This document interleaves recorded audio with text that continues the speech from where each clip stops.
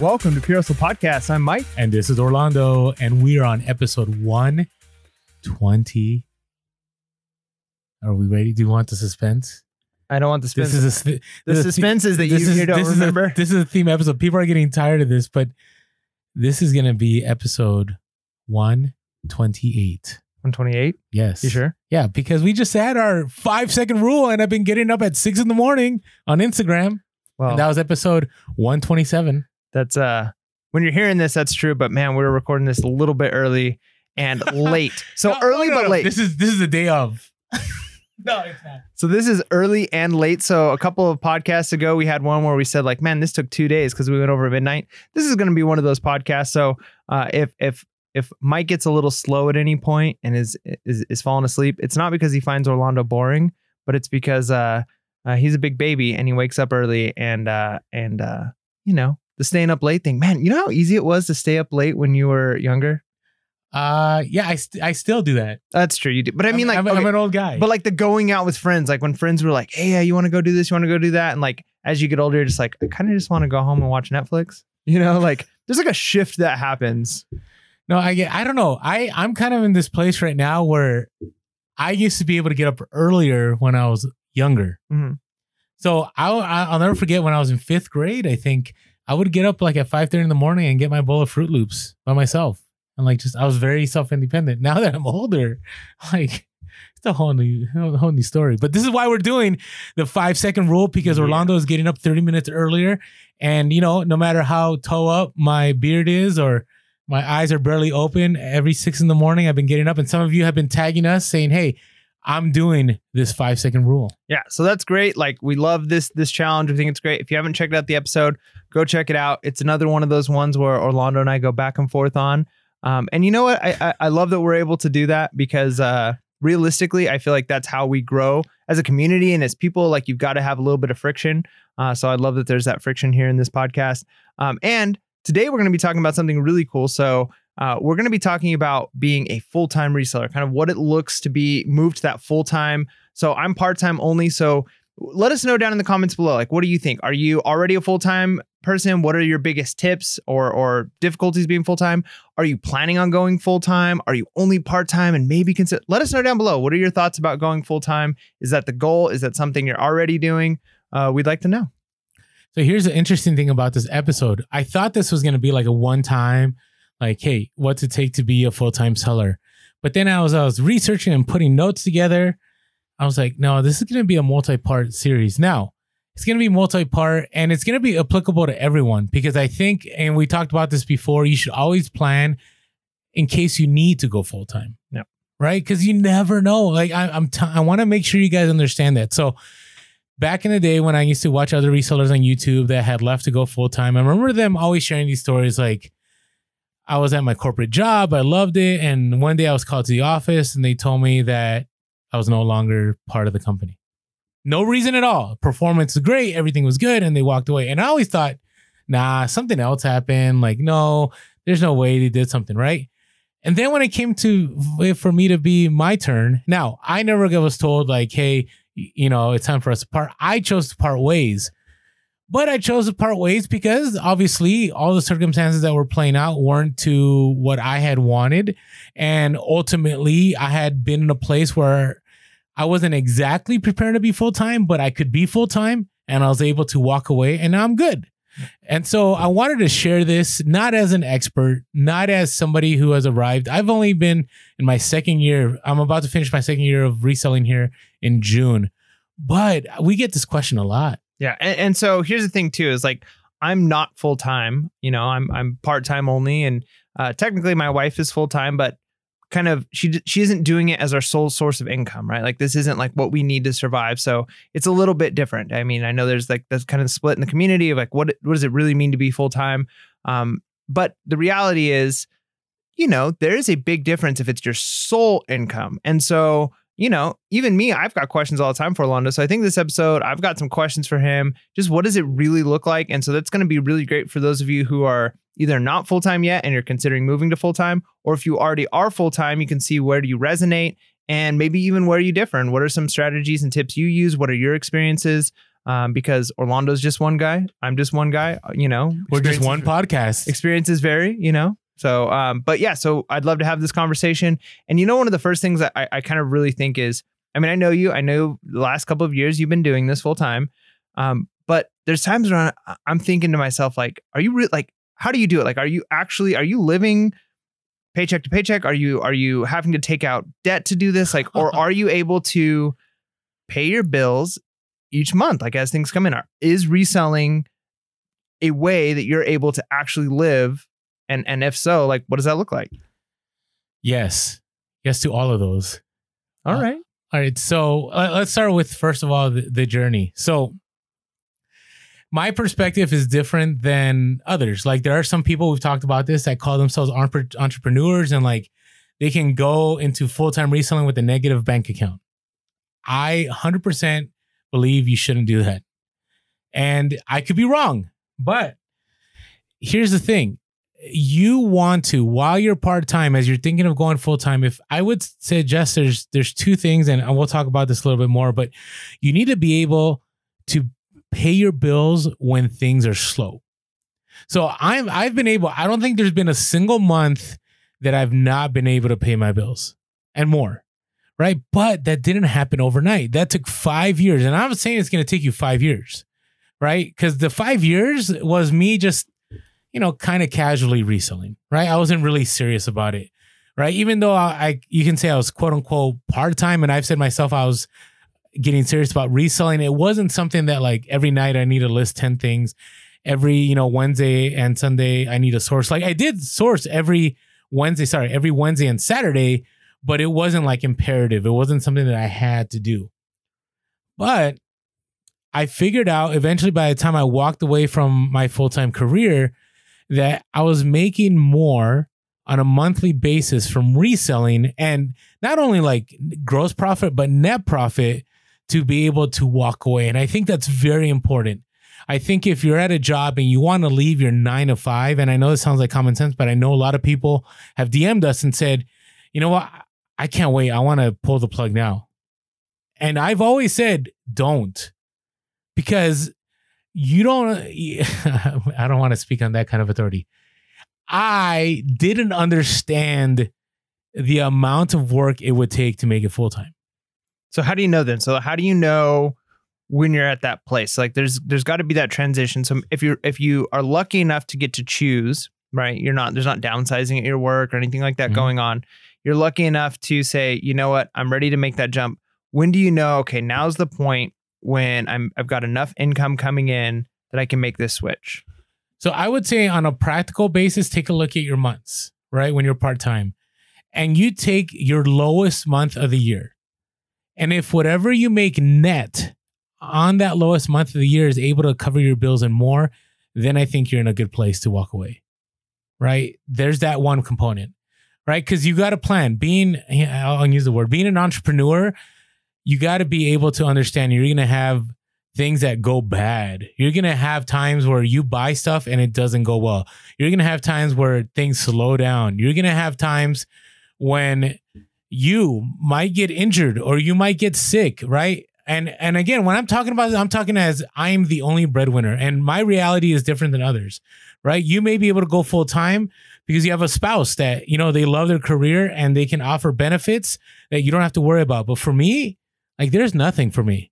Like, my mother and my brother, like they could never take me in. I mean, they're struggling financially. I don't have any rich heirs. Well, at least I don't as of now. If there is, hit me up. Everyone, in the back of their mind is like, what if there's this uncle you don't know about and there's this inheritance that gets left to you? That'd be beautiful. But there isn't. It's just me and raising my two boys and everything that's associated with that, the expenses of all that.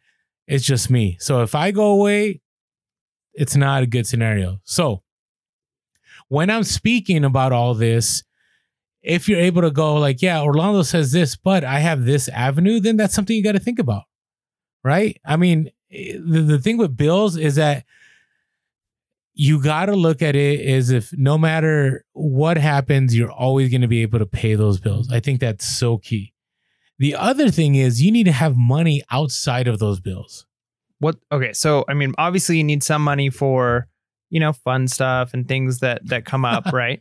But what's the percentage wise? Because I try and even figure this out for me. So because I'm part-time, it's easier. I only need to net a certain amount off of reselling in order to kind of cover all of the extra things that we're doing with the money. So then everything extra just immediately goes into capital. But like, is there a certain percentage that you should say should be reinvested? Like what percentage over just paying bills should be reinvested?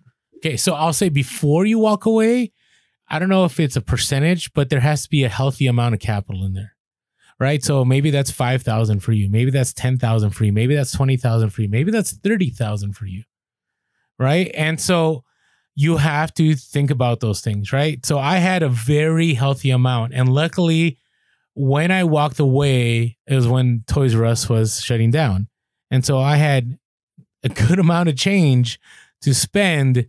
And that really, set things going. But you want to be in that place because if you're making enough to pay your bills, there's going to come a point where you're not going to have enough cash flow. And then what do? You can't buy any more inventory. You can't pay your bills. You're in a bad place, right? So I always tell people like, you should have savings. We'll talk about that in a little bit. But when I mean capital, I'm not talking about your savings account. I'm talking about something completely different. I'm talking about money that it doesn't have to be set aside, but that you have a mental check in your bank account or somewhere that you can pull out, and no matter what happens, it's not dipping into your savings and it's not dipping into money that you pay your bills.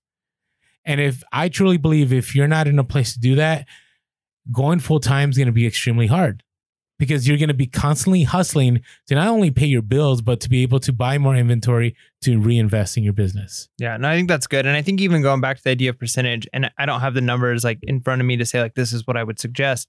But I think what's a good idea is if you mentioned looking at your lowest month, making sure that you can cover all your bills, right?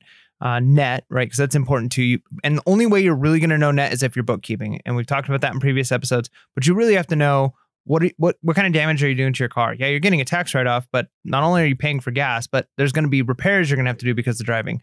How much is it costing you to ship the items? What is your buy cost? So I would say, at least for me, the way I would think about moving full-time is what is my average ROI percentage over several years, right? Like you got to look at like more than just, in order for it to be statistically significant, you can't just have like small data pool to look at. You got to look at a significant number of months of sales.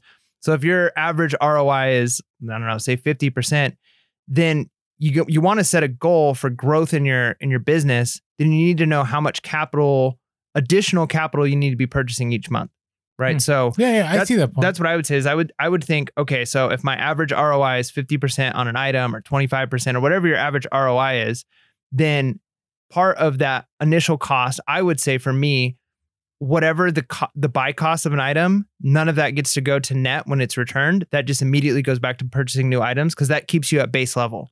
But if you want to scale, so let's say you bought a $25 item and you sold it for $50. When you get that $50, that $25 that you originally paid, that just goes right back into inventory. That keeps your store at the exact same like base, like what it's worth. But then if you want growth, then you need to be adding an extra, whatever that is for you, 5% or 10% inventory each month or each year in order to actually see your store growing, so that as inflation goes up, as difficult times come up, your store has grown. Yeah. And, my own personal experience, I think that's valuable. I think if you're able to do that, you should do it. I think for me, it's difficult because I have different ROI, right? So I do Amazon and I do eBay, right? So, yeah. Well, that's why I'd say an average. You have to take, if you're looking at 10,000 items that you've sold in a year, you can figure out an average. Yeah.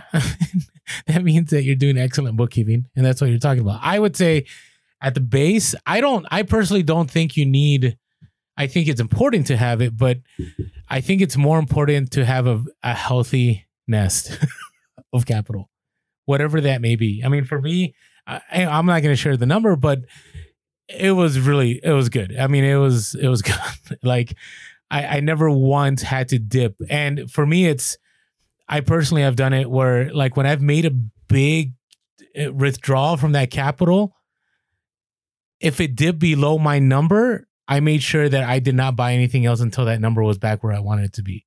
Like that's huge. And we'll talk about that once you're full time. What does that look like?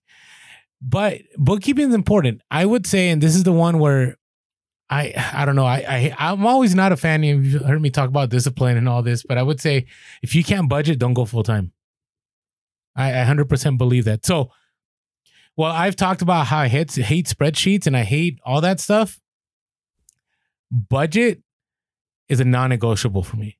I know exactly what my bills are every month. I know exactly how much money I need. I know how much money my groceries will cost. I know how much my gas will cost. I know how much if I want to just hang out on the weekends are going to cost. Like all that is set in stone, right? So if you want to go full time, that you have to do that because how are you going to measure what your bills are if you don't have that? If you go, hey, I only need 500. Well, how do you know? What do you know about that 500?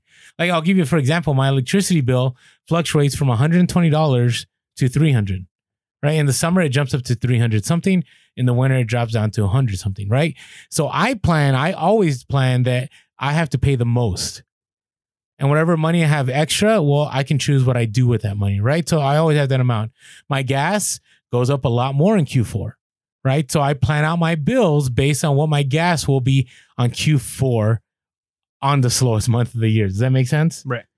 So be aware of that. Make sure you understand that. It's a very conservative budgeting. Oh, 100%. Yeah. You have to. That's good. And then you mentioned savings too. And you already talked about like having one, a good capital nest egg of savings. And then also personal savings is going to be part of that.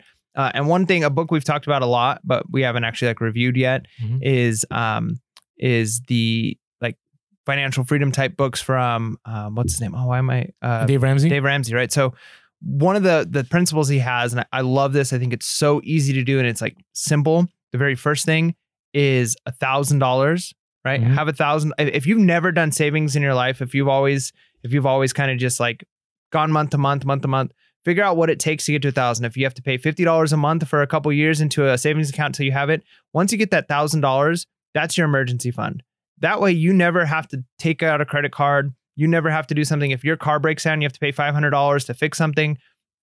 One, you should be budgeting that. Like one thing I do, going back to budget, is I say, okay, I'm going to have these guaranteed. I'm going to have how many oil changes, how many times am I going to buy new tires? You know, I've got 2 vehicles. So I try and figure that out, plus possible repairs and maintenance. And then I divide that by 12. And then each month I put that amount into an envelope, right? Or I put that amount into a separate account. So that way I know when it's time to change tires and it's like, wow, this is going to be $600 to change my tires. It's not that month I have to come up with $600. I've been saving for that all year. Because there's no surprises. Yeah, you know that's coming. But there will be surprises. There will be the things that you don't foresee. Like that is a foreseeable. You know you're going to eventually have to do that. But you break your arm and you've got an extra ER bill, right? You might have to say, okay, I've been saving for healthcare, but not enough for like this big thing. So then you can pull out of that 1,000 without actually impacting your budget day to day. And then you just pay back until you get that 1,000 back. Then the next principle he kind of says after that, and this is where I think most people are like, I don't know if that'll ever happen for me. But once you get past the 1,000 and once you start to get all your debt paid off, I think the goal is like, the first goal is like 3 months of your salary in savings, and then 6 months. Like that's the ideal. And then of course, if you can have more, you can have more. But I think most financial advisors, or a lot of financial advisors, would say you want to at least have 6 months of your monthly costs, expenses, like even if it's just bare, like just paying my bills, like not all the extra stuff that I can cut off, no discretionary spending, but 6 months of I'm out of work, I've got injured, or something crazy happens. I think you're 100% correct. I mean, and that's what's hard because I get DMs sometimes and they ask, and sometimes they'll ask and I'll have like this template, like this list, and I throw at people and then it's like, oh, all right. And I don't know how people feel about that, but I'm just being real. Like when you're full-time reselling, I mean, again, if you're married, it may be different. If you know, whatever circumstance, if you're still living at home, maybe whatever it is, it may run different. But if it's just you better have those 6 months because you don't know. Like you just don't know. You can get in a car wreck. You could be injured. You could, you know, your parents may get sick and you may have to take a month off to take care of your parents. You know, your kid is injured. I mean, there's those black swans, right? Those things that we don't expect at all that may creep into your life. And so let me just recap with the finances and then we'll talk about running lean here a little bit. Can you pay all your bills and more based on what you're making as part-time, before you run full time? Can you have capital enough to make big purchases if you need to make them, where you're not dipping into savings? And third, do you have enough saving in case things were to go bad, let's say for 6 months, right? Those are key, right? And the little things, the sub points below those are, one is, can you pay all your bills on the lowest performing month? And the other one is, are you able, right, to conservatively, right, look at what if all your bills skyrocket or whatever takes place? Are you able to take care of those things? I think those things are good. So give us some tips then. You gave us some strategies about what it takes to know whether you're there. Now, we're not done yet though, but yeah. I know. Okay, let me ask my questions. All right. Man, can you give me some strategies on running lean? Like, what are some things that you do in order to run as lean as you can in order to maximize profits or get to where you need to be? Okay, so a lot of people aren't going to like this because a lot of us, and including ourselves, we don't sell the dream, but sometimes we might inadvertently, like that, hey, you go full time. You know, I talked about this, like I travel more now and I get to do this and da-da-da-da. But you have to be willing to cut out things out of your life for a while. Like I'm in year 2 and I do travel more. Don't get me wrong. I do enjoy life, you know, differently than when I was in a 9 to 5. But you have to be able to run lean. So what that may mean is you don't go out to eat as much, right? Because maybe you need to have that money for savings or capital. That may mean you don't travel as much, right? You're building your store, right? That may mean that you cut out other expenses that when you were, you know, working a 9 to 5, like you didn't have to worry because you always had a consistent paycheck. So it's not a big deal, right? So for me, I also say maybe you have to renegotiate certain things. So for example, we live in San Diego. It's really expensive, right? Could I move into a bigger house right now? Probably. But my rent is at a place where I'm paying such a good price that I'm going to run lean for probably 2 more years, right? Because I want to make sure that I build up my inventory and my capital and everything else to a place where I'm not working as hard because it's going to be hard work when you first start, but you can't work that hard forever.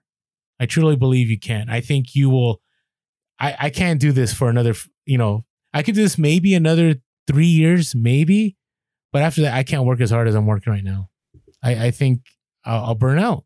I will. So, but you got to hit it hard. And part of that is you got to lower your expenses, right? So you also got to think about your meal. Man, we're getting to the details. You got to think about your meal planning. Like, what's your meal is going to look like in the week? Do you really have to eat certain kinds of food? Do you have to get the best of this? Do you have to get the best of that? You know, do you maybe have to cut back on certain vacations? Do you have to maybe choose not to have cable TV? Or maybe you have to, you know, cut back every single bill you can so you're able to match up and pay your bills.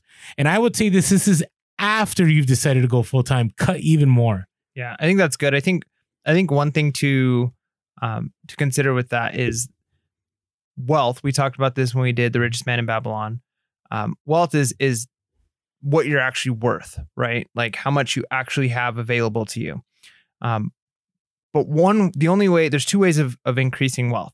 There's 2 ways of increasing the amount you're valued at. One of them is to increase income, right? You got more money coming in. The other one is to decrease expenditures, right? So those 2 things. Now, it's great when you could do those 2 things simultaneously.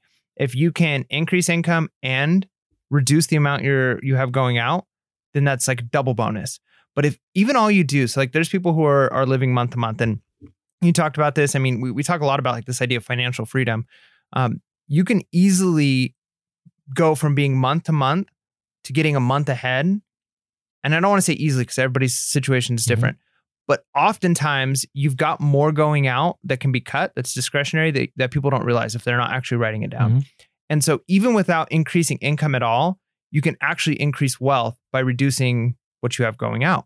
And so just thinking about it that way, what are the things that you can do to get as lean as possible? And I like the way you phrase it as far as you can go this hard for so long under the assumption and the goal that eventually you're going to be at a place where you don't have to go this hard, but you're only going to get there, or you'll get there quicker by making all of the right cuts. And I think about that, like how many times in my life where I had a lot of money coming in and I had a lot of money going out for silly things, buy a new stereo system for my car, buy this thing that's not going to actually, oh, I want this new game. I want this, all these things that we can easily spend money on, where it's, if during those times you cut those out, how much further could you be in eliminating debt or building that 6 to 3 months or 3 to 6 month savings account? So once you get to that point where you have that 6 month savings account and you have a good capital and you've been able to increase your store 10% every year for the last 5 years because you've been reinvesting capital and you've been as lean, then you don't have to be so lean, because what's sustaining and what you have built up has kind of allowed you to work less and spend more. Agreed. And I'll give it, a very practical example. My leather couch at home wasn't real leather couch. It was like bonded leather. And you know what happens with bonded letter? Like eventually, like it gets vitiligo or whatever way to phrase it. And it looks pretty bad. And, I'm finally going to splurge. I'm going to buy a nice leather couch, but maybe. But, that to me is like, my kids are always like, Dad, when are you going to get something new? I'm like, son, we got to run lean. Like, I'm sorry, but we're going to run lean because it's going to be for the better. And I could drop, that $2,000 and get a really nice one and everything, but not right now. Like the time's not right now. You gotta, it's our mention of Gary Vee again in every episode, but he talks about clouds and dirt, right? You got to be in the dirt, right? He uses other language, but I do believe that. I 100% believe you have to be in the dirt, and you can't care about what other people think in that scenario, in the sense that, like, okay, so people come over and like, what's the deal with this couch? It's like, hey, I'm trying to build my business. I'm full time right now. Like, yeah, could I buy one right now? Sure. And you know what? If, you don't have to tell people that. Like, you don't have to let people know. Like, it is what it is. But it's very important that you don't spend money unless you really have to.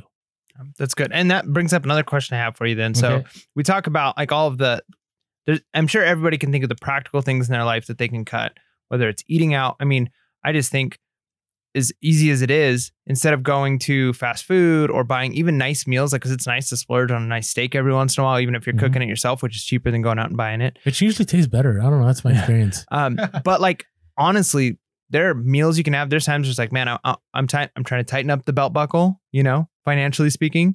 And I'm going to eat peanut butter and jellies, or I'm going to eat Top Ramen for lunch instead of, or Tina's burritos or whatever. Right. So Tina's burritos. I can get 4 for $1, right? Or sometimes you can get them for even better. You get 10 for $1 when they're on sale or whatever it is.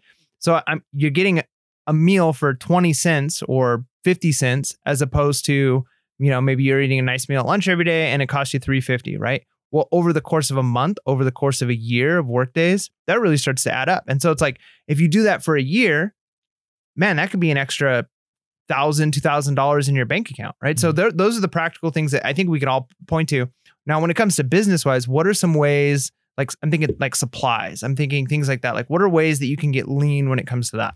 All right. So when you're part-time, like, you're not too concerned about the money you spend on supplies, right? Because, it's not cutting into your bottom line. But when you're full-time, you're going to be doing things at a volume, right? It's going to be way more shipping, way more items. And so you have to find a cheaper source for supplies.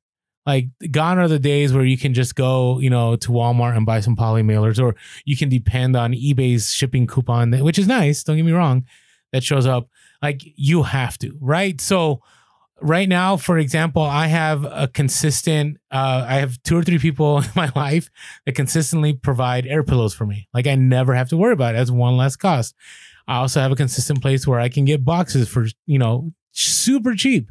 Bubble wrap's still the expense. That's probably my most expensive thing that I end up buying.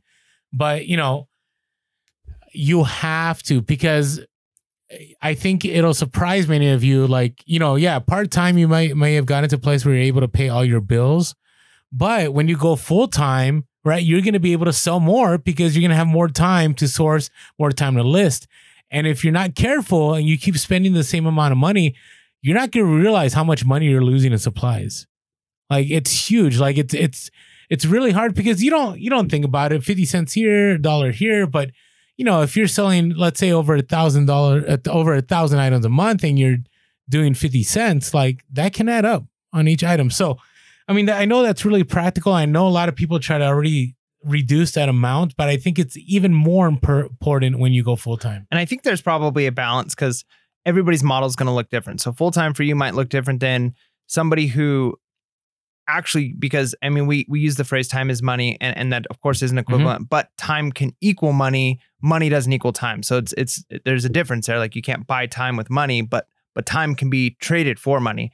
So sometimes it's worth it to have that contact where you go pick up enough air pillows to ship out 100 items worth of stuff, right? Because you're saving a significant amount of money.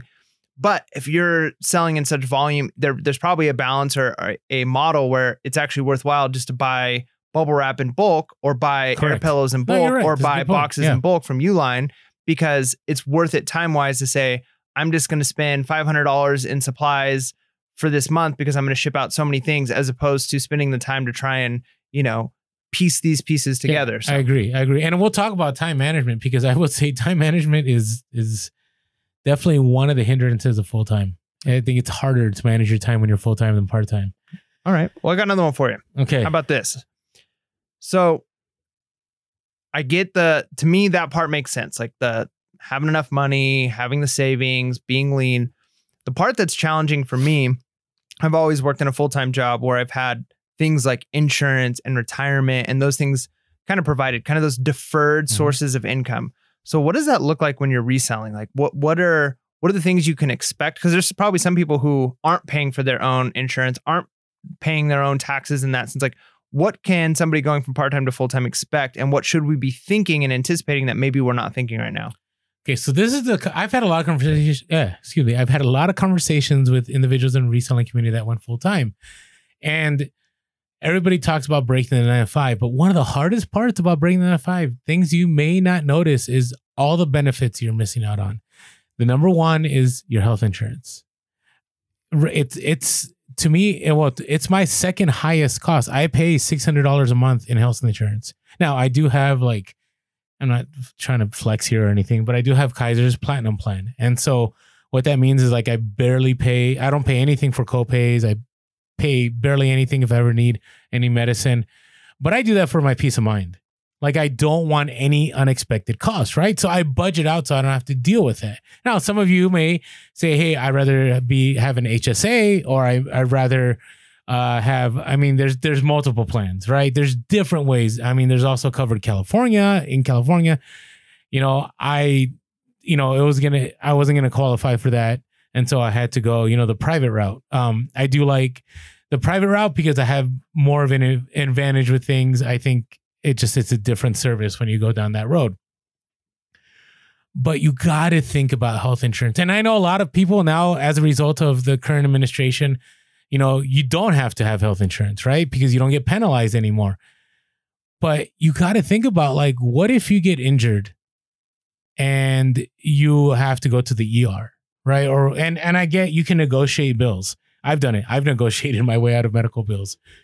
But man, you hear it all the time, and many of you have struggled with this too. Like an incident happens that you never planned for, and you could be out easily $10K, $20K, $30K, and it just get out of there. And so for me, me, I like playing it safe. That is something that is a utmost priority for me, especially now that I'm 40, which I'm not that old, but I wanted to make sure. So you may be losing. You may have, when I was employed, I paid $0 for my health insurance and my dental, right? Those are two things. So you got to think about that. Is if you're paying bills as part-time, you got to add that to the equation. Go online, check how much it would cost you if you try to get medical insurance. We wanted to take a quick moment to thank our sponsors for this episode. Just see, right? The other part is, paying into retirement. Yeah, retirement's big. I mean, so some companies, you've got a pension, right? Depending on if you're government, things like that. Other times it's 401k. So if you don't got 401k match, that's another thing too. That's a benefit you lose. So not only do you have the 401k, so you're putting your own money in, which if you move to full time, you should be putting that same amount of money in, but you're also losing that match, right? If a company is matching a certain percentage of what you're putting in, that's deferred income. That's money, that's benefit that you're getting from the company that's on your paycheck, but it's just not on your paycheck. Well, and you don't feel it. That's the other thing, right? when you're a full-time reseller, you're going to feel anytime you put money into something. Yeah. But that might be a good thing. I mean, you might almost take more ownership in your retirement. I mean, because you get an IRA, you get a Roth IRA, whichever one you're putting into, which if you're on your own, that's what you're going to be doing as opposed to a 401k. If you're putting money into an IRA, you've got to at least be putting in. I mean, a lot of people say, and again, everything we say, we're not financial experts or anything like that, but it's like, disclaimer. Yeah. But it's like what 15%, I think, is what they say that between you and your company you should be putting in. Mm-hmm. If you're starting young, if you're starting later, you might even actually need to be putting more into that if you don't have a decent retirement built up. And so you kind of have to, even going back to, we talked about in Richest Man in Babylon, the idea of saving and paying yourself a certain amount, 10%. Well, in a lot of ways, that's what your 401k does, right? Like that, or your IRA or however you're paying into for retirement, is you're paying yourself in the future. Mm-hmm. And so you have to do that. And I think, I admit, I've done this in my own life. Like I left a pretty decent job when I was still very, very young. I was in my really early 20s and I had built up a pretty decent 401k. And it was like, okay, I'm moving. I've got all these new things. I'm starting schooling and I've got all these expenses. I've got plenty of time to add to my 401k later. I'm going to have another job with a pension and all these things. I'm just going to early withdraw my 401k, right? Or I'm not going to add into an IRA for these next 3 years that I'm not working because I'm going to school. But the reality is, the longer you wait to start, the harder it's going to be. And so when you leave, I think there's probably a temptation to, okay, once I make it to whatever my goal is, then I'll start saving for retirement. But I think you probably got to plan for that before you make that jump to full time. Yeah, I think that's a good point. I'll be transparent that I've reduced what I put into insurance waiting for the time. And the only reason I did that is because I wanted to throw everything I could into the business to grow it, to get it to a certain point. Now, that has changed over time, right? I'm also doing a little bit more now in investment in stocks and eventually I'm looking into real estate and da-da-da-da. But there was a time, probably especially my first year, where I wasn't doing any of that because I wanted to make sure I had every dollar thrown into the business in case anything happened, right? So you got to think about that though. You are going to lose. Like these are things that you may not think about, but they can get costly. I mean, if you're thinking about putting money into, an IRA and trying to build your retirement and do your health insurance, you could be talking, $800 a month just there, right? So that's on top of the bills. I hope I'm not scaring anybody from being full-time. I just want to be real about it. Yeah, no, I think that's really good. I think, honestly, I think you should be afraid to do anything like that. Now, I don't think you should not make a decision because of fear, right? But I think fear is actually a good thing because it tells you, I need to think this through, right? And it's really important. I think it's important not to make irrational decisions, right? And to say, in the same way that you wouldn't go full-time unless you're covering your bills, I think you shouldn't go full-time unless you've counted all of the costs, right? And so, yeah, it might be, I don't think there's anything wrong with us saying, be a little bit cautious, right? Like, don't make the jump until you know you're ready to do these things and you've actually counted the costs. And yeah, it's one thing to say like, okay, I'm in my 20s. I can wait to start saving for retirement. But if you're always putting that off and you're not at a place where you can do it, then it's dangerous. And, when you're an entrepreneur and you're taking risks and there's a lot of benefits to that. And so there might be a time when it's like, okay, I'm going to take on a business debt in order to do this thing. There's nothing wrong with that if you've counted the cost and you recognize that at some point you're going to have to face reality. And, these are expenses that often get overlooked. Now, the other thing that you also may not notice is, and again, I know those of you that are full-time, you know this because you've already paid your taxes, but when you're self-employed, you're not paying into Social Security. You're not paying those taxes. So, you may think you have extra cash coming, but the IRS is going to come after you eventually and make you pay. You got to think about that. So let me throw some numbers at you, right? When you're self-employed, there's two parts. There's Social Security and there's Medicare, right? You'll pay I'm reading this from a website. You'll pay 6.2%. So when you're employed, your employer pays 6.2% and you pay the 6.2%. Now you're responsible for all of it, right? 12.4. Yeah, whatever. Well, yeah, whatever the number is. I should have just done my math, right? And there's also the Medicare taxes, right? So there's all these taxes you may be aware about, and usually, and I'm not a tax expert, but it's somewhere around like I would say the 20% of your net that you end up owing, and I could be wrong. So Don't count that exact number. But you got to be aware of that. And now, I would say my first year, I ended up taking the penalty of not doing it just because I wanted to keep my cash flow and I was willing to pay my penalty later on. That's something you can do. Some people do that. Some people don't, pay throughout the year. They just wait till the very end because they want to keep their cash flowing. And that's an option for you. But you got to remember that, right? That everything you make, right? You can say, hey, I took out the shipping. I took out the fees. I took out my PayPal fees. I took out my Amazon fees. I took out da-da-da. But you got to remember, you got to take out the government's cut. Right? The Caesar cut. Yep, that's true. And even on top of that, so like taxes are the thing. I mean, check out our tax episode. If you haven't watched that yet, with Not Your Dad CPA. Not our tax episode, our tax interview. Well, yeah, I mean, it was our tax episode. Yeah. Check that out. It's great. Taxes are one of those things nobody likes to think about, but we all have to. But it's so real. I feel like there's one last perk that like often people don't think about. And this is one thing, like I was ready to leave my last job. I was excited for my new opportunity, but there were some costs. Like, in fact, I almost didn't make the jump because the company I worked for helped pay for some of the extra schooling that I did in order to have additional to clear my credential. I had a teaching credential, but in California you have to do extra steps. So I took out basically a forgivable loan at my school that like if I stayed for a certain amount of time every year, they would pay a portion of that. And then I also had, because I was the one of the video teachers. I helped you with that loan. I remember that loan. Yeah. So I was the video teacher at the school. So I had access to camera. I had access to drones. I had access to audio equipment. I had access to all these things that I could even use for the podcast. I had a laptop that I could use. I know you had like a cell phone you were using for work. A lot of times you have these extra things that you have access to at work that you might lose when you leave work. So what were some of the things you had to face when you left, and what are some of the things that people might not even realize are perks they get from their business? All right, and it all depends, where you're working and what you're doing, but there's a lot. So one of the first things I remember was I had to give up my MacBook, right? And that was key, right? That's how I did my listing, right? Because I'm team desktop. So that was super important to me. And automatically I already had to drop, I forget what was close to $2,000, right? To get my MacBook, right? My cell phone was paid by my employer, right? And they were okay if I use my cell phone for like eBay and all that. That wasn't a big deal, but they wanted me always have a cell phone so I could always be reached, right? So that's another $100-something bill along with the phone that I had that was worth like $1,000 or whatever, right? So I had to count that. So again, that's a bill you may not be thinking about when you jump full time that you have to add to your bill. So I've already added about $1,000 to bills.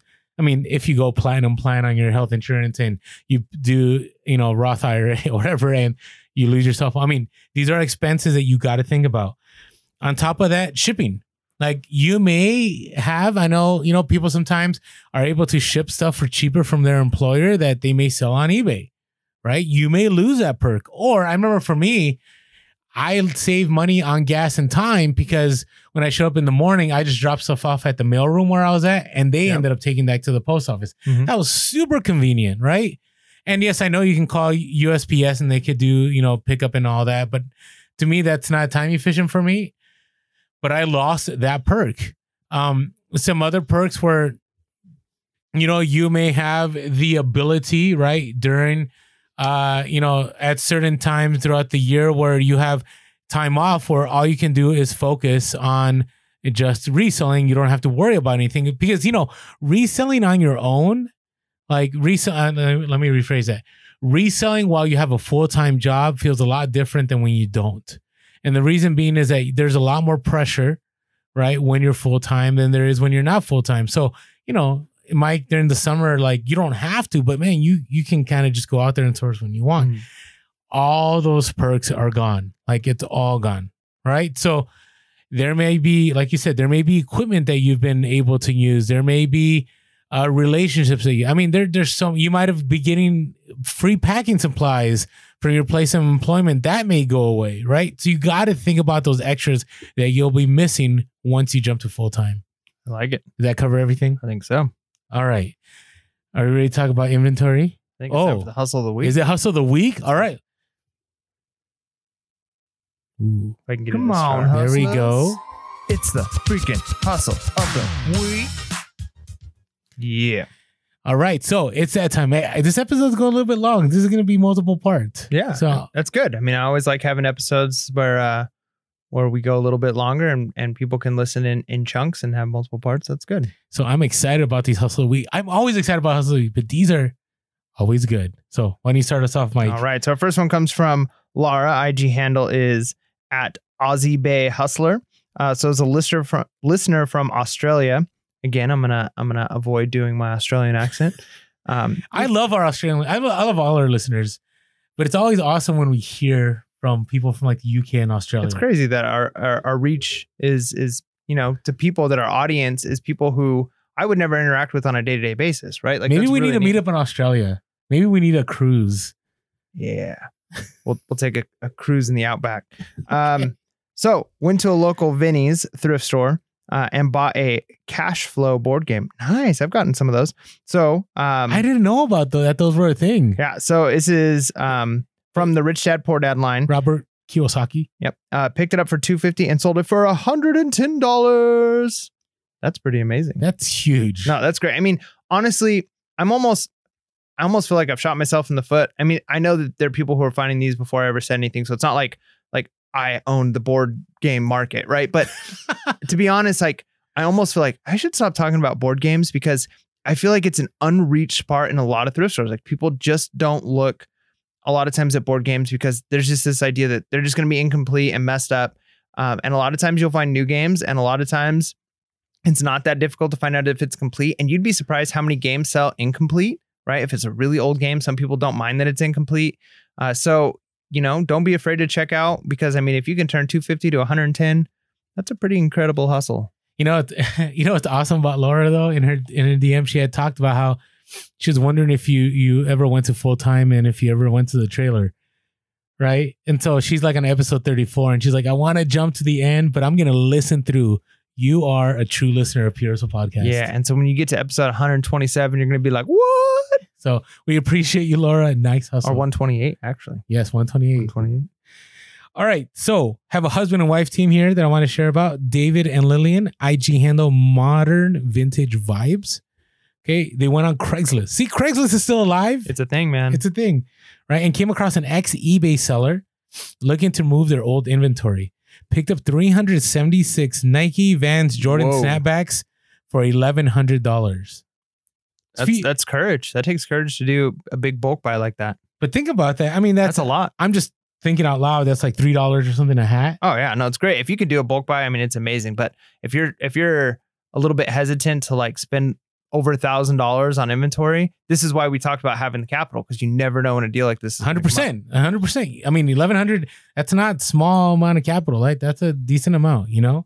And so they picked it up, sold a bulk lot of 38 of them already for $532, plus a few more for $20 to $35 each. Yeah, almost. You're getting close to breaking even, and you haven't even scratched the surface. I know. So think about that. So awesome. What I love about this is that they went on Craigslist and they've sourced on Craigslist, right? There's so many endless possibilities of sourcing. It's true. So thank you, David and Lillian. IG handle Modern Vintage Vibes. Very good. All right. Our next one comes from Matt. IG handle at Zornhau. So it's Zornhau. Picked up an Indita cast iron adjustable flagpole bracket holder. That's a mouthful. From the 1900s. I had to spell it out. From, I guess it was 1900 exactly. That was the year. For $3 at an estate sale. Man, if you can get really vintage. I remember when I was getting into books, like the vintage was 100 years. So like when I learned like, oh, it's only 20 years and like clothing and stuff. But like with books, to be considered like an antique, it needs to be 100 years. Correct. So 1900, like this is 120. The 1900 is 120 years old. $3 was only listing. So decided to list high, was the only one listed, sold for $149.99. That is incredible to go $3 to $150. I mean, I still remember all of the sales that I've had that are like that, where it's just under $5 and you're making over $100. Like those just feel great. They just keep you motivated, right? Because you're like, I want that find. And this is why I think we're all about like garage sales and so on. Like I know there's other ways, but man, finding that one piece feels good. Is super special. So definitely appreciate all those Hustle of the Week. Thank you guys. If you're not following the Hustle of the Week hashtag, definitely do so. So thanks so much, Laura and David and Lillian and Matt. And now it's time for us to share our hustle of the week. Yeah, what do you got? I want you to go first. All right. So mine is actually nothing special. I've actually had some really good special deals, sales, but I don't want to talk about them. Why'd you even say anything? Well, because I don't want to make it seem like I ain't hustling. Okay. But I would say this has been a really good week for me, just selling bread and butter items.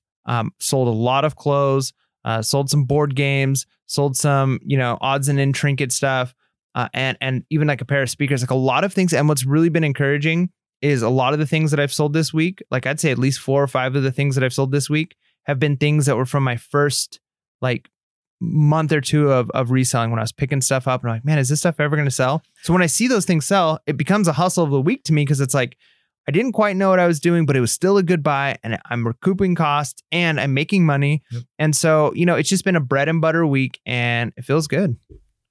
All right. That was when you sell stuff from the very beginning, doesn't it feel nice though? It does. It really does. Because you're like, why did I pick this up? Now, mine's an interesting one, because I'm going to share retail arbitrage hustle. So I had this scenario where during Q4 I picked up, I'm going to list 2 things because I don't know, maybe they're hot, but they're hard to come by and it's hard to make profit. So I'm just gonna throw it out there. So one of them I'm not going to mention. The other one I am going to mention. Sorry, I'm backtracking. So one of them I tried to put on Amazon, and then I got this mean email saying you can't sell this item anymore. Like what? Like why? Yeah, you were selling those masks. No, it wasn't mask. No. Actually, I haven't sold a single mask or sanitizer or any of that. Not saying there's anything wrong with that. But again, we'll talk about this with full time, is that like those things are good, I would say, when you're part-time, but when you jump full-time, like you can't jump from one hot item to the next, because you got to have consistent sales, and we'll talk about that. Thank you for bringing that up. You're welcome. So the one item I got this, one of those emails, and I'm like, this is so frustrating. I bought 40 something of those items, right? And what am I going to do with this? So I went to eBay and I sold through all of them within a month at a higher cost than I did at Amazon on eBay. Like the velocity was there. So I was pretty proud of that. Now the other one is, I remember, have you seen those Oregon Trail handheld games? So I was really frustrated. So I bought a bunch of these. I was selling them on Amazon during Q4. They weren't really like a hot item. I mean, you could make profit. It all depends on the price point. So I picked them up at a time where they were on sale, I think for like $14.99 or something. And then on top of that, there was like, if you spend $75, spend $100, you get $25 off. So it averaged out that I had each of them for about $10 a piece. So this isn't going to be huge profit, but this is why I feel victory in this. So I had about 32 of these. I went to send them into Amazon, and Amazon said, no, you can't send these because you have 4 of them that are stranded. Like what? Like, why are these stranded? No rationale, no reason. I tried to get them sent back to me so I could finally send these in. For a reason, they wouldn't let me. Like, they said there was some review on this item. So I'm stuck with these 32. Now, could I have gone back to Target and returned all these? Sure. But you know what? I didn't want to. I didn't want to play that game. So I listed them on eBay and I sold through them. Cha-ching, cha-ching, cha-ching, cha-ching, cha-ching. And I made like $7 net profit on each of them.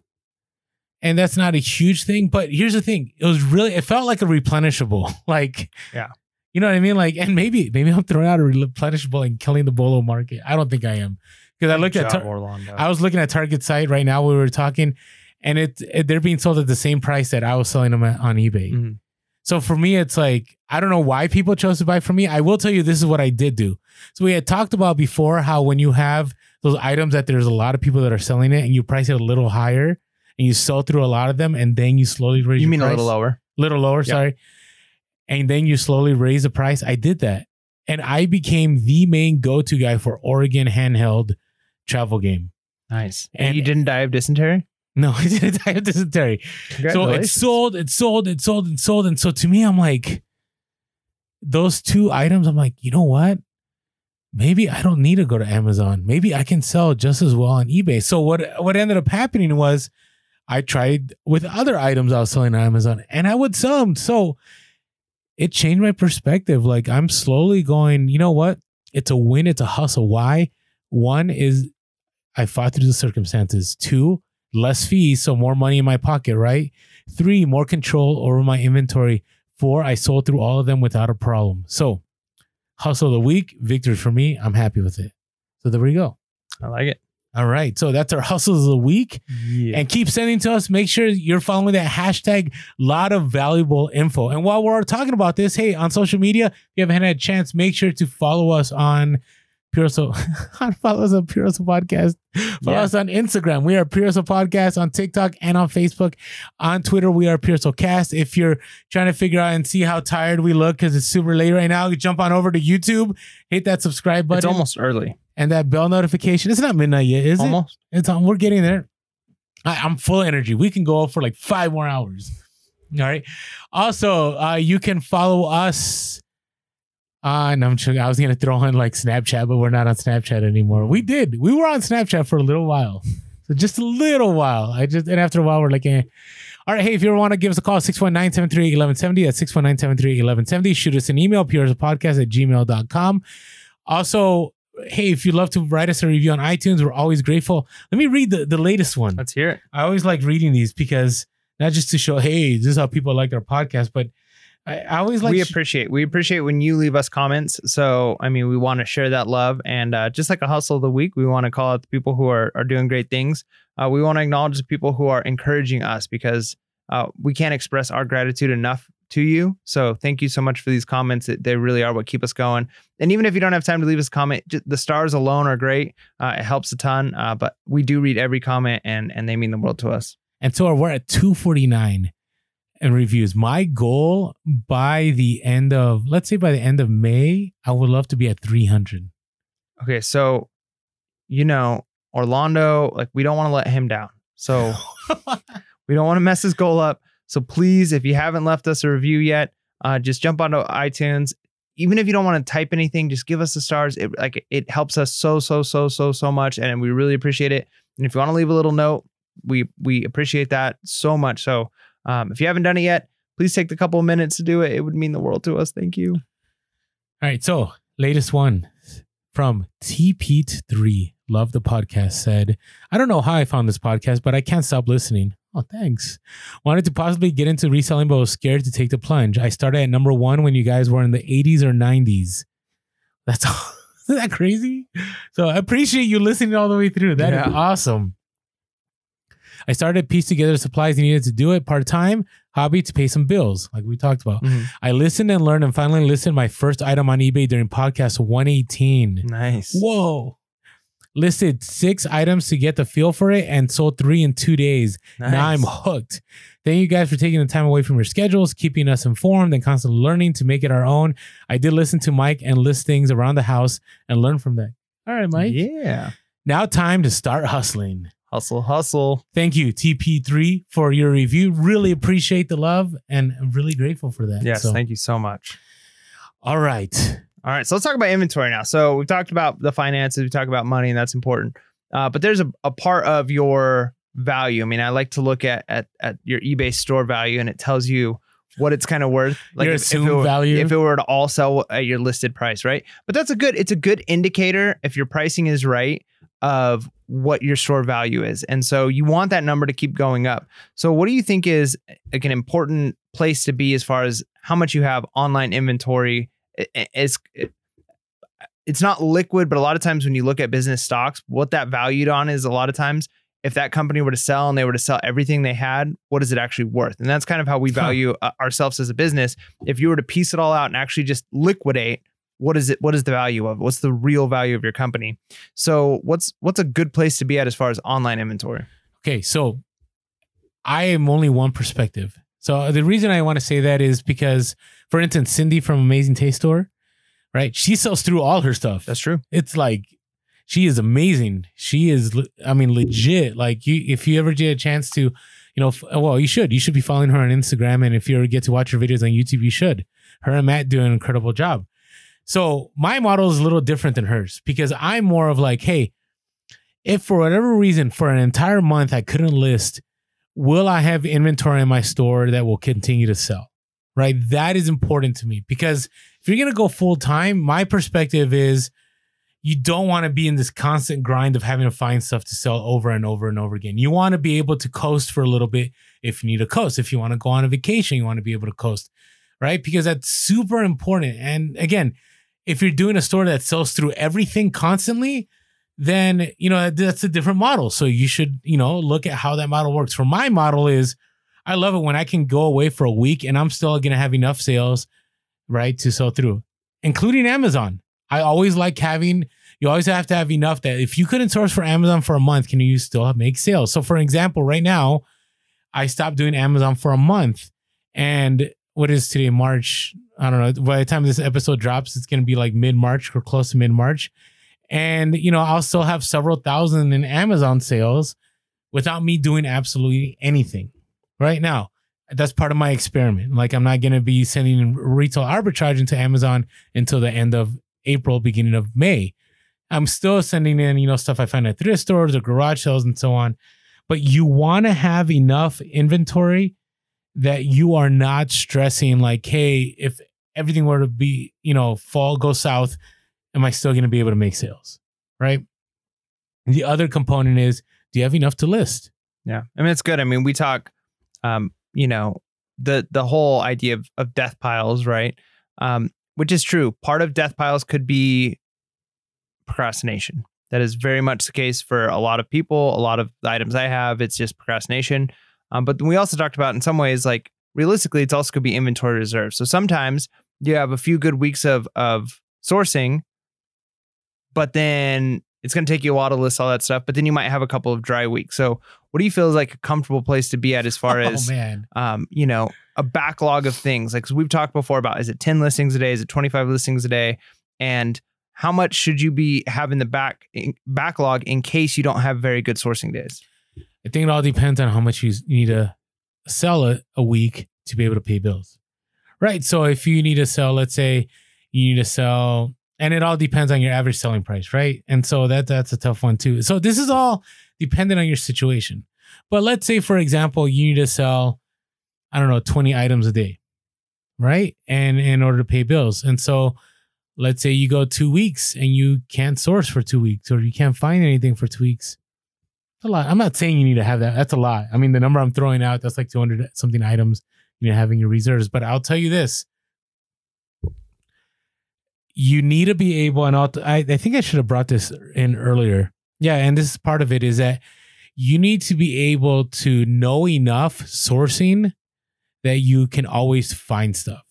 If you're in a place as a part-time seller that you can go sourcing for 8 hours, and I'm just throwing an arbitrary number, and you can't come home with 100 items to list, I don't think you're ready to go full-time as far as eBay goes, because you need to have that knowledge base.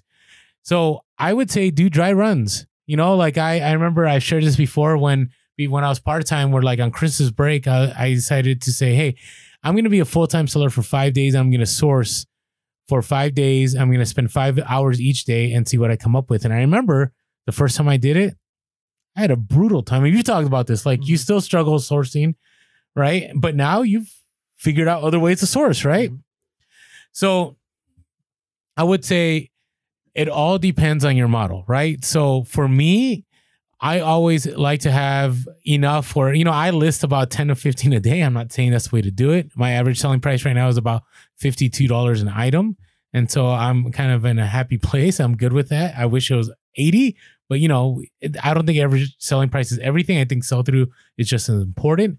And ROI is actually even more than average selling price. Agreed. Right. And I could say on mine, for every whatever $52, I would say probably my cost at the most like $20 on each of those items. That's right. Good. Yeah. So, and I think just kind of going back really quick to the idea of like inventory reserves, kind of to play devil's advocate here, realistically, as far as economics go, I mean, we talk about the algorithm, and it might be beneficial to save items to list a certain amount. Like instead of listing 50 in one day, you list 25 a day for 2 days. That potentially could be a thing. But just from a base economic, no other factors involved, it's always better. I mean, I don't know if this could be argued against this, what I'm about to make. But if you've got 200 items in your inventory reserves, and I'm you're not like, saying that's how much you need. But no, I'm throwing it out there. Yeah. I get that. But like, let's just say you've got 200 items you haven't listed yet. And you're like, well, I'm going to keep these kind of in case I have some bad sourcing days. I think it's always better if those were already listed a month ago, yesterday, whenever. It's always better to have had them listed and to have 0 things to list and to spend that time outsourcing, even if you have a couple bad days, because those things are selling and that's building cap. Like, you're going to get the money sooner. And money today is always worth more than money tomorrow.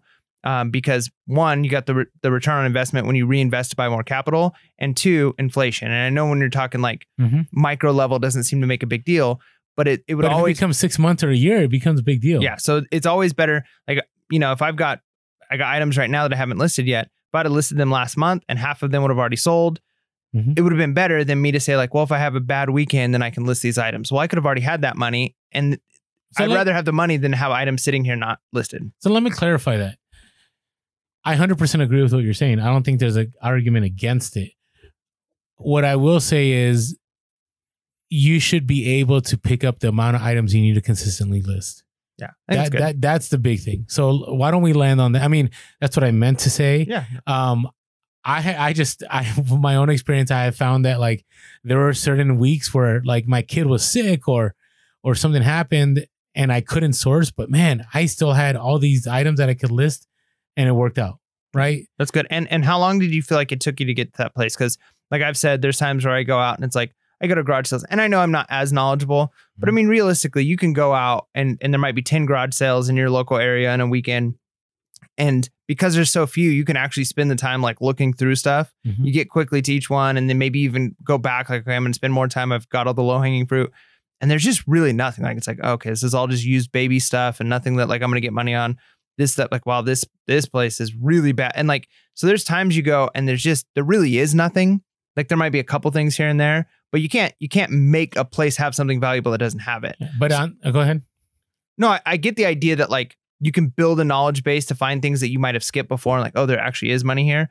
But like, if you were to literally scan absolutely 100% of the items that they have, there are times when you might go to 10 garage sales and there's just 5 items you're able to pick up. That's a great point. I mean, that's the next part here is that it's not only like, hey, going to thrift stores. It's, do you have constant sources, connections that you will always have? Like, you should always have an abundance of where to get inventory.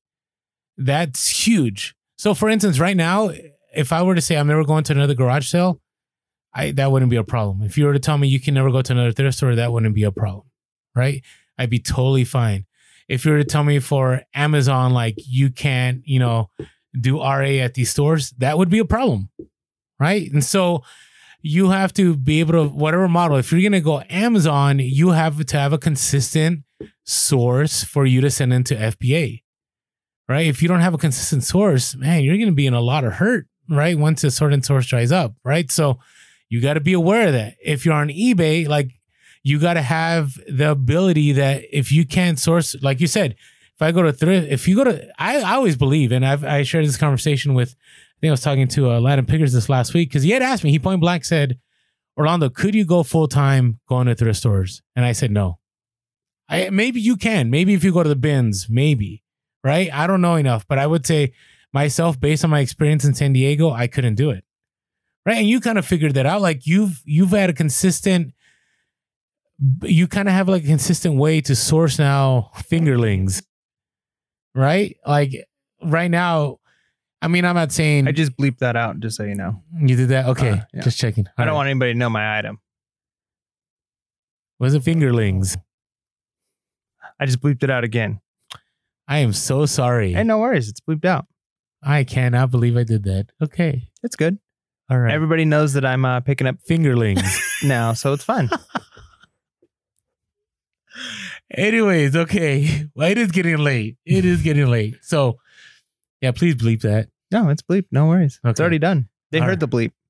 Were they able to see my lips? They heard you saying bleep the fingerlings. And so they're, it's good. Well, yeah. So you found a way to consistently source fingerlings, right? And so I'm going to say fingerlings for me one time, nice and clearly. Fingerlings. Okay. So what I'm going to do is I'm going to take that out. And when you mention the thing I'm going to bleep, instead of bleeping, I'm just going to replace you saying fingerlings, and it's going to sound great. There you go. There Yep. you go. Right. But you have found a consistent source, right? Mhm. So even if you were never to go to a thrift store or to go I'm still laughing at this happened. I can't believe that happened. Oh man. It's in Okay. the past. Sometimes the past hurts. I feel like I hope the mic covered my lips enough. I'll blur it out too. Okay, do it. All right. I'll put like the troll face and the troll. You've just been doing such a good job. Oh man. All right. So if you were never to go to another garage sale or another thrift store, you can still source those Right. items, right? And so I think that's very, very important because when you're full time, like you're gonna need a constant flow of sales, which means you're gonna have to have the constant flow of inventory coming in. Okay. The other item is metrics. I don't hear a lot of people talking about this. But when you're full time, like you want to have good metrics because that's going to matter when it comes to buyers trusting what you're selling, whether it's on Amazon, whether it's on eBay, Poshmark, oh, maybe not Poshmark, but other platforms. Because again, if you're just starting and you have like 10 stars, which, I don't know how much it matters, but I think it does. Like people aren't going to consistently go to you for certain items, right? Or if you have repeat buyers, like, hey, it matters a lot more. If somebody comes in with 1,000 feedback on top of a 50 feedback and you have better pictures and better return policy, people are more likely going to go to you. And so you're able to, have more sales. So you got to think about metrics. Like if you're starting brand new and you can only list so many items and, you only have, let's say on Amazon, right? You have only 10 items that you sold and somebody gave you a negative feedback, you're already going to be down to a 90 and somebody gives you another one, you'll be down to 80. That's going to hurt. You want to be at a place that like, if you get dinged a couple of times, like the other day I had a negative feedback, it only knocked me down to 99.5%. Right. And I don't have a ton of feedback comparison to other major full-time resellers, but it's very important. Yeah. So when it comes to inventory, do you have enough if things were to stop and slow down to continue selling? Right? Do you have enough knowledge about niche? We didn't talk about that too much, but not just one niche. And Craigslist Center talked about this, multiple niches, right? Because what if the fingerlings that you were sourcing were no longer available? Do you have another item that you can source, right? It's super important. I would say you need to have at least more than 5. So for me, like for instance, I know my vintage apparel, I know shoes, I know video games, I know Harley, I know da-da-da. Like I know a lot. I'm not an expert, but I know a lot that if one of those were to tank right now, I could find other niches and it'd be totally fine. So make sure you're able to do that. Do you have any questions? No, I mean, I think that's good. I think You're still jarred by me dropping that? no, man. Okay. I don't mind that people know that I'm selling fingerlings. Okay, it's good. All right. And so again, have your connections, be able to source. If garage sales were to go away, do you have another avenue? If thrift stores were to go away, do you have another avenue? If wholesale were to go away, do you have another avenue? Make sure you have enough connections that you can still make your business run if one of those were to go away. And then the other thing is platforms. So you notice I didn't say this directly, but make sure you're selling on multiple platforms. Not saying you have to have more than 2, but you need to have, I would say, at least 2. Right? So for me, it's eBay and Amazon. Right? On a slow day in Amazon. Did I just say Amazon? Amazon. That's what we call it now. When you sell on Amazon and eBay, you're just selling on the big Amazon. You're an Amazon. You're an Amazon seller. Or an Amabay. It could be Amabay, or it could be No, just those 2. Just those. I was gonna try others. It would have been fun. It's getting late. Come on now. All right, so multiple platforms, because you never know when things are going to slow down on one, or you may get suspended and not know it. Whatever the case, you want to be able to continue your livelihood. Now, we haven't touched on other things, but be able to do the local game. Have you tried the local game? Right. So there's various avenues, and we're just talking about inventory now. On an upcoming episode, what we want to talk about is, number 1, do you have the organization to go full time? That's huge. We're going to talk about bookkeeping and so on. Do you have the time management to be able to go full time, right? Do you have the ability, right, to work and work and work. We're going to talk about that too. And we're going to talk about other things related to, hey, now that you're full-time, can you make it happen? Yeah. So stay tuned. And with that being said, thank you for sticking with us through the end here, and make sure to be real, Be relevant, and be reselling. Please.